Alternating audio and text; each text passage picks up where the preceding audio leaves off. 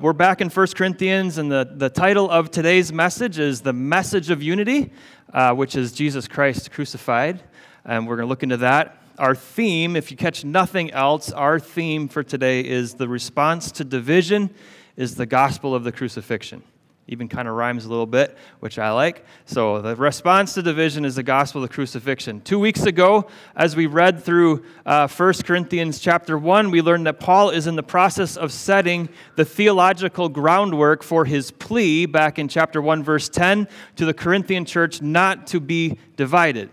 And Paul is exhorting the church to be a gospel-centered community, which means that the church, the community, the people of God are to view all of their life through the lens of the gospel of Jesus Christ, the death, burial, resurrection, and return of King Jesus. Now, Paul made some incredible statements in chapter 1, and I'm going to summarize them in my own words like this. He said something like, "The great, incredible, almighty God has saved you. By grace he came in the flesh, in weakness he died on the cross, in power he rose from the dead, and in glory he's going to come again. And God in wisdom created this intricate story, this cosmic reality centered on the crucifixion of Jesus. And through his death, he paid the price for your life. He redeemed and set you free. He is your source of life. He made you righteous and holy. He placed you into his family. He welcomed you as citizens into his kingdom. He chose you as his people. He will sustain you to the end of time, and he will pronounce you not guilty on the day of the Lord Jesus Christ. And this great God, this God who shames the wise and dishonors the strong and humbles the proud, does all of this because he loves you. He loved you enough to become weak for you. He loved us enough to become foolish for us. He loved us enough to become poor for us. He loved us enough to die for us." And we've been talking the last 4 weeks about this paradigm-shifting gospel of Jesus, how we are saved through the power of the gospel. We are called to view life through the lens of the gospel. Our purpose and our decisions are to be centered on the gospel, and our relationships with one another should be informed and undergirded by the gospel. But you may ask, if you're like me, what does it really mean for us to be a gospel-centered community? What does it mean to see all of life through the lens of Jesus' death, burial, resurrection, and return? What good does it do if we say the same thing? Jesus died for us and we follow him, and we are determined to live like Jesus. How is all that part of maintaining unity? How can the response to division be the gospel of the crucifixion? Pastor Jason, you say those words, they sound really true and really profound on Sunday, but then I go home on Monday and I don't understand what that actually means. I'm confused. Well, I have two responses. First, that's good that you're confused. If you go home and you wonder about the gospel and you think about the gospel and you're trying to understand the gospel and how it applies to your life on Monday, that's a good thing because it means that you're thinking about it, you're praying about it during the week. Keep it up. That's the Word of God doing its work in your heart and in your life. My second response is that's a very good question, and that is precisely what we're going to begin to unpack today as we go through this message. And over the next few weeks, we're going to look intently into what viewing life through the gospel really means. And then in the new year, after Christmas and all that, we will continue this theme of practical application of the gospel to all different kinds of areas in our lives. The rest of Paul's letter is explaining how the gospel is the lens through which we look at every facet of our life. And so that will be the rest of next year. So the gospel of the crucified Jesus is both a fact that we believe, and it's a truth that we live. It is the wisdom of God that we can trust with our lives, and it's the power of God to live life as he determined. The crucifixion is both something that was endured for us by Jesus, but it's also something that we mysteriously enter into with Jesus. The gospel of the crucified Messiah is both a proclamation and it's a demonstration. We as saints, as followers of Jesus, are to proclaim his crucifixion everywhere we go, and that's what we're talking about when we talk about mission, right? But just as importantly, we are to live out the crucifixion as we proclaim it. There's verses like, we preach Christ crucified, right? We have been crucified with Christ. It is no longer we who live, but Christ who lives in us. Paul also said, we know that our old self was crucified with Christ in order that the body of sin might be destroyed, so we must consider ourselves dead to sin and alive to God in Christ Jesus. Those are all verses from Paul. In other words, our faith and our faithfulness go hand in hand. Our words and our actions as followers of Jesus should be in sync. Our beliefs and our behaviors should coincide. Because the truth is, and I've said it before, what you believe determines how you live. Your behavior is a reflection of what you truly believe on the inside. James, the brother of Jesus, put it this way, show me your faith apart from your works or apart from what you do, and I'll show you my faith by my works, by what I do, right? So the Bible teaches that the demonstration of the crucifixion goes hand in hand with the proclamation of the crucifixion. And we're going to look at what Paul has to say about this today. So we need to go back to chapter 1, verse 17 first. So if you turn in your Bibles, 1 Corinthians chapter 1, verse 17 says, for Christ did not send me, this is Paul talking, did not send me to baptize, but to preach the gospel, not with words of eloquent wisdom, lest the cross of Christ be emptied of its power. And now we pick up with Paul's argument in chapter 2 in verse 1. He says, and I, when I came to you, brothers, did not come proclaiming to you the testimony of God with lofty speech or wisdom, for I decided to know nothing among you except Jesus Christ and Him crucified. So we're going to talk first about gospel proclamation. And the gospel proclamation is lowly and humble. So Paul did not go to Corinth proclaiming the good news of Jesus with lofty speech or eloquent speech or excellent speech. He did not preach using slick arguments or logical apologetics or with the latest debating techniques. Paul curiously states twice in our passage that eloquence and wisdom, at least in God's economy, contradict and negate God's power. Interesting. Because God's power is expressed through the cross.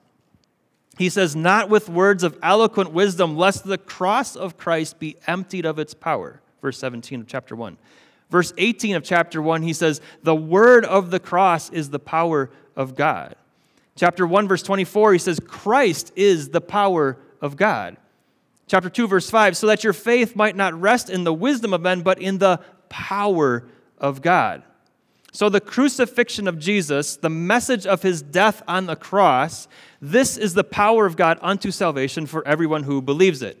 Now, some of us have heard those phrases all of our lives, and I think it kind of loses its punch. The cross is the power of God, like an equal sign, right? Cross equals power of God. That's antithetical. It's illogical. It's inconceivable. It's contradictory to say that. It's folly to those who are unsaved. It's weak. It's offensive. It's death. How can power equal death? Right?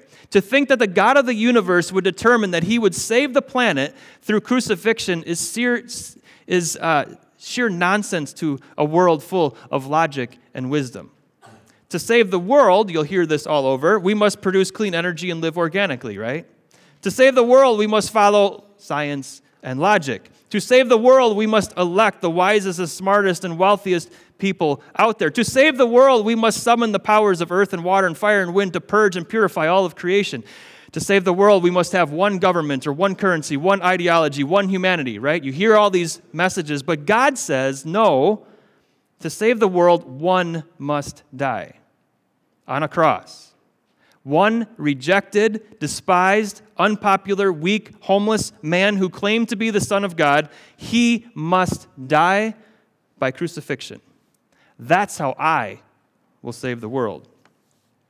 Now, God could have said, I'm coming to save the world in glorious and majestic might, wielding my power like a sword, crushing my enemies, leaving their corpses in my wake. That's what one would logically expect. He could have said, I will come down hard on humanity. I will use my authority to demand obedience. In fact, I will make them obey, and thus I will save them. And that too would be expected according to the world's wisdom. But no, God said, I'm going to save people who believe that I would be humble enough to come in the flesh, die in weakness upon a cross, be buried in the earth that I created, and then quietly and unobtrusively rise from the dead. This message, when believed, will save them from their sins and give them eternal life. And this message, when lived out, will be the current of my power flowing through the lives of others. And Paul said that this is the power and wisdom of God. That's pretty amazing if you ask me. But why? Why did God choose to do it this way? Why this way? He could have chosen any way he wanted to. Why this way? God did this so that mankind could not figure it out on our own. We couldn't figure out our own way to him. You see, we are too wise to come up with a salvation scheme that included death. You know? We are too powerful to hatch a plan that includes death. And so God made it this way so we could not figure it out on our own. And so that our faith, our trust, our dependence does not rest in any way upon the wisdom of man, but only upon the power of God, as seen in the crucifixion. The wisdom of this world is all about saving ourselves.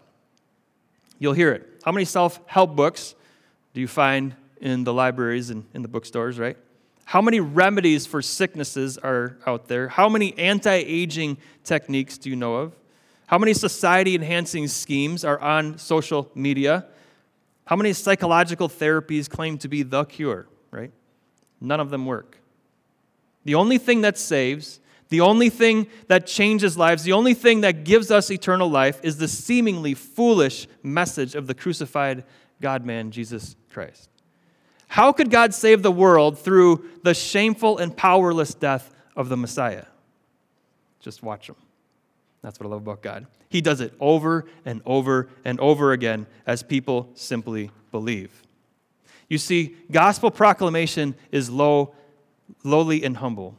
But the next point is just as important. Gospel proclamation is crucifixion focused. Meaning the gospel's power is derived from the content, not the charisma. The power is in the crucifixion, not from the way that the message is presented. In fact, the weaker the vessel, the less eloquent the speaker, the smaller the individual, the more powerful the gospel seems to be. And look at what Paul said. He said in 1:17, I did not preach with eloquent words. In chapter 2, verse 3, he says, I was with you in weakness and in fear and much trembling, and my speech and my message were not in plausible words of wisdom. You know, the trend in modern Christian circles is to hype up the gospel, to use glitz and glamour, to present it with eloquence and multimedia presentations, to draw large crowds and to promote it in high definition. Nothing inherently wrong with that. Just in my opinion, it kind of borrows from the world's wisdom and logic. Rarely will you see a weak-kneed, fearful, trembling, stuttering individual like Paul is describing himself as stand up and speak. The concepts of obscurity and weakness and greatness seem to be opposites, right? How can anything great like God be unnoticed like a baby? How can anything obscure like burial in a ground save the world? How can anything so offensive as a bloody death bring unity? And so many of us Christians don't have a category for weak and trembling and bloody and all of that, right? We don't want to seem foolish or to come across as stupid. We want the gospel to be appealing and palatable and attractive. And so we believe that lie that we have to make the crucifixion of Jesus more attention-grabbing than all the other entertainment and advertisements out there, or no one will believe it. Since when is a crucified God attractive? Since when is a bloody and broken body appealing? Since when is considering a man gasping for breath entertaining? And when did you ever hear a believer say, God grabbed my attention through high definition? No, you will often hear, my friend came over and listened to my story, and he shared the gospel of Jesus with me, and I trusted Jesus' death, and I was saved. Or all of my life, I was searching for truth. I listened to every high-profile individual I could. I wasn't until I stumbled into this church in the middle of the block, and I heard a preacher talk about sin and God and Jesus and crucifixion, and I knew I needed to believe. Or I was sick and in my bed, and a distant relative visited me in my misery and shared the love of Jesus with me, and it was there that I was saved. You'll hear these stories by the millions. Millions of people who are saved because of the content, not the charisma. It's not that Paul couldn't speak or put two words together. He could. In fact, he was quite gifted at it. If you look at the book of 1 Corinthians, it's proof that he could put an argument together. But that was not Paul's strategy. He did not concern himself with the method or the eloquence or his apologetic. No, he would concern himself with delivering the crucifixion, the offensive truth of God's death. The way, the truth, and the life. The story of Almighty God who loved us so much that he came down to this sin-infested, disease-ridden earth so that he himself could die. The one who is the author of life died. And the message of the crucifixion is the power of God unto salvation to everyone who will believe it. Do you believe it? If not now, this is the time. And so Paul focused his preaching on the crucifixion so that the faith of the Corinthian church would rest in the crucified Christ, which is the power of God. But Paul is subtly making another point here as well, and he will expand upon this in the remainder of his letter. He is not only saying that the gospel presentation is lowly and humble, and the message of Jesus' crucifixion is what contains the power. He's also saying the same thing about gospel demonstration, how we live our lives. And that's our second point. Gospel demonstration, how we live our lives, is to be lowly and humble and crucifixion focused. Verses 3 to 5. Look what he says. And I was with you in person, right? So he was with them in weakness and in fear and in much trembling. And my speech and my message were not in plausible words of wisdom, but in demonstration of the Spirit and of power, that your faith might not rest in the wisdom of men, but in the power of God. So the message of the cross is supposed to seem foolish and weak and offensive and powerless because that is how God designed it. God designed it to be content over charisma. And so we lean into God's design.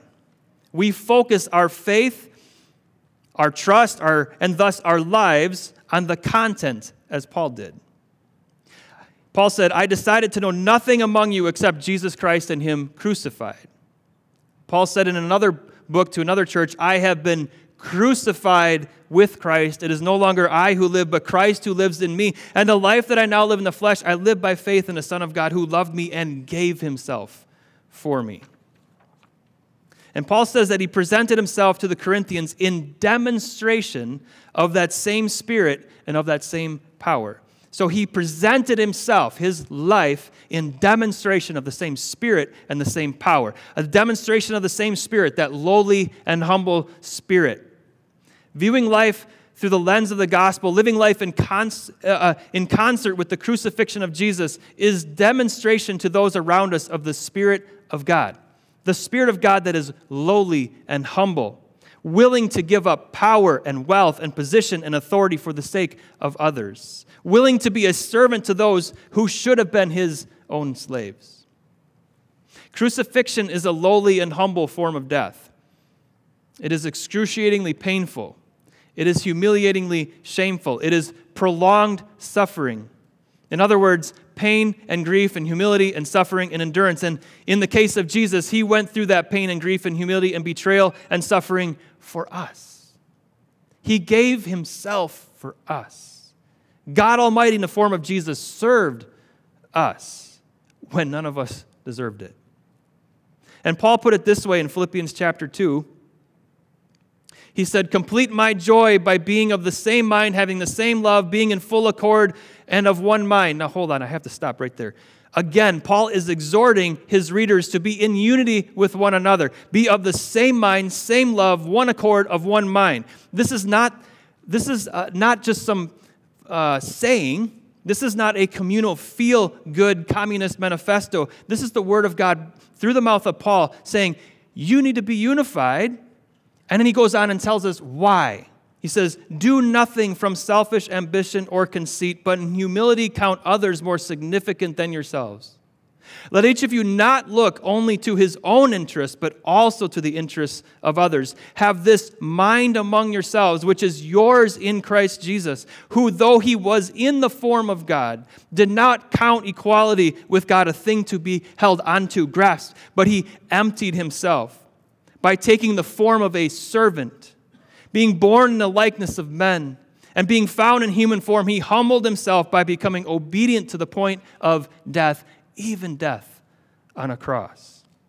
And we've read that passage all our lives, but we have so often skimmed right over the glaring neon light reason that Paul is describing the example of Jesus. Paul is appealing to unity. And how is that unity achieved?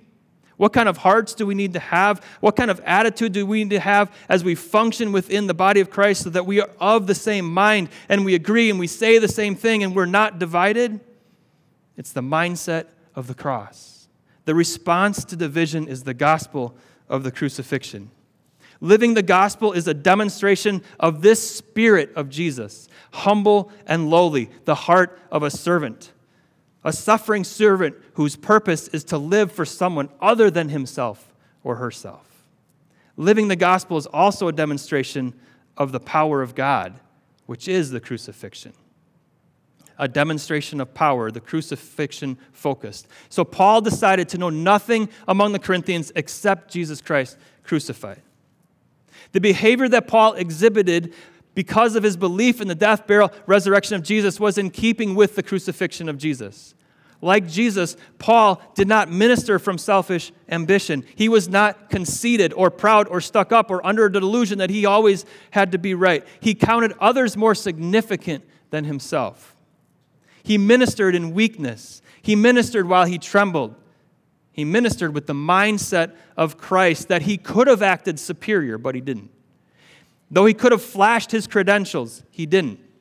Though he could have been served, he served.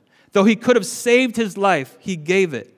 Though he could have stood on his hill and died for his preference or his point of view or his perspective, he didn't. He died for his belief in the crucifixion of Jesus. He could have entertained to get applause. Instead, he died to himself in demonstration of the power of God. He lived his life as if he were crucified alongside Christ on the cross. Dead to himself, dead to the world, dead to his own desires, dead to his pride, dead to his selfishness, dead to his own will, dead to sin. Because the crucifixion is God's design for salvation, God's wisdom, God's power. Death by crucifixion is not the end, though. It's just the beginning. This is what is so amazing about God. This is the brilliance of God. All worldly wisdom that is out there is thought up, concocted, arrived at, shared, and spread around, is based on the premise that death is the end. All worldly wisdom and all worldly wise decisions are made with the understanding and belief that death is the end. But here's the deal. In God's wisdom paradigm, death is not the end. Crucifixion is not the end. It's just the beginning. Death is the gateway to resurrection, where all things are new, and it's going to be glorious. And so Paul focused on the gospel of Jesus' crucifixion because he knew that the resurrection of Jesus changes everything. And Paul focused on living and delivering the message of the crucifixion so that the Corinthians' faith would not rest in a clever story or an illustration or an emotional song or a hyped-up media presentation or an eloquent speaker, but their faith would rest in the power of God. Their faith would rest in the crucifixion of Jesus because from the crucifixion comes resurrection. The last enemy to be destroyed is death. And through the wisdom and power of Jesus' death and then resurrection, Paul was alive in Christ Jesus, alive in the Spirit, in the world but not of it, seeking first God's kingdom, praising Jesus, selflessly giving of himself to others, saying, "Not my will, but yours be done," alive to righteousness, and so are all of us. And that's really living. But the ability to really live in the freedom of forgiveness and in the purpose of God's calling and the joy of serving others and in the peace of knowing that our Heavenly Father has us in the palm of his hands comes through belief in the crucifixion of Jesus. And from belief comes behavior. And Paul modeled that reality that when you truly understand the truth that God was crucified for you, you have no choice but to live and die for him. If God can give up all that he was for me, then I can give up all that I am for him. And it's more than that. If God can give up all that he has for others, for his enemies, then I can give up all that I am for others too, including my enemies. As the Apostle John put it in his first letter, He said, "So we have come to know and to believe the love that God has for us. God is love. And whoever abides in love abides in God, and God abides in him. We love because he first loved us." Manifested in the cross, right? Because he first loved us. If anyone says, "I love God," and hates his brother, he is a liar. And he who does not love his brother whom he has seen cannot love God whom he has not seen. And this is the commandment we have from him: whoever loves God must also love his brother.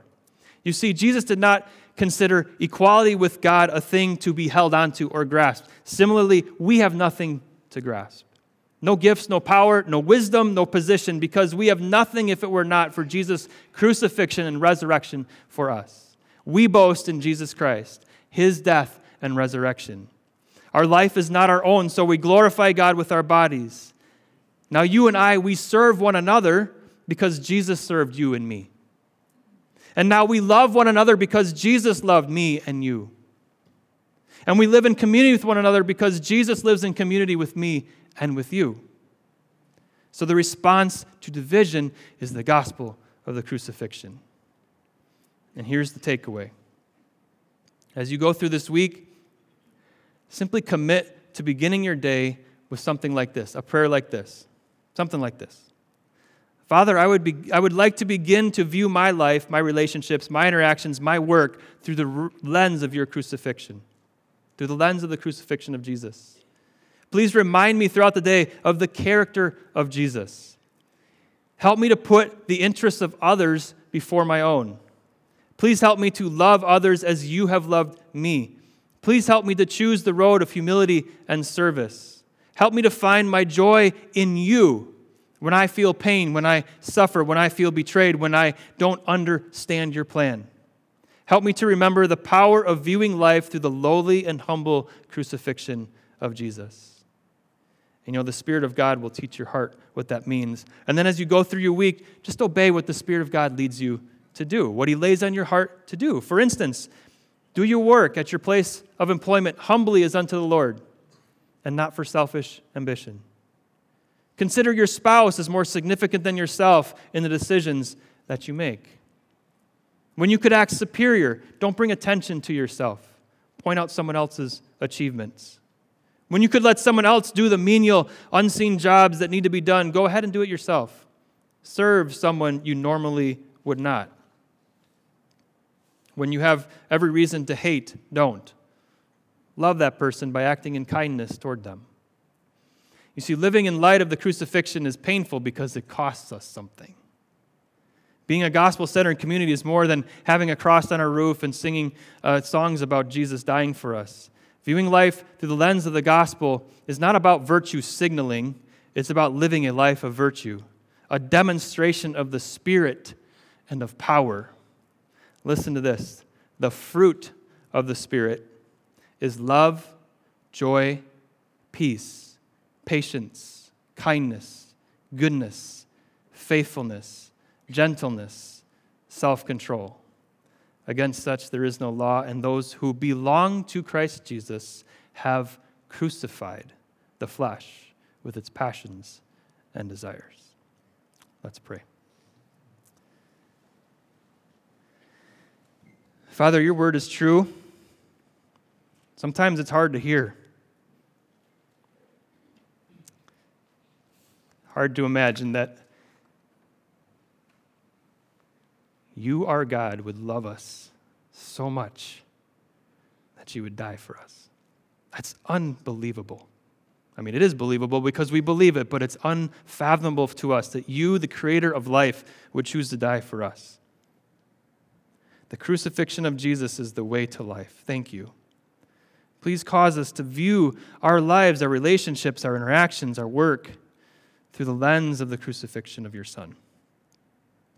Please remind us throughout the day of the character of Jesus. Help us to put the interests of others before our own. Please help us to love others as you have loved us. Please help us to choose the road of humility and service. Help us to find our joy in you when we are in pain, when we do suffer, when we feel betrayed, when we don't understand what you're doing. God, we're weak. Show us what it means to be crucified with Christ. Convince us that it is no longer we who live, but Christ who lives in us. And the life we now live in the flesh, we live by faith in the Son of God who loved us and gave himself for us.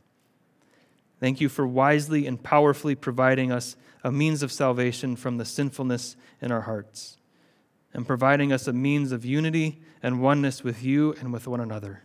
It's a beautiful thing, through the humble and lowly crucifixion of Jesus Christ. Thank you for this. We are eternally grateful, and we praise you. And it's in Jesus' mighty name we pray. Amen.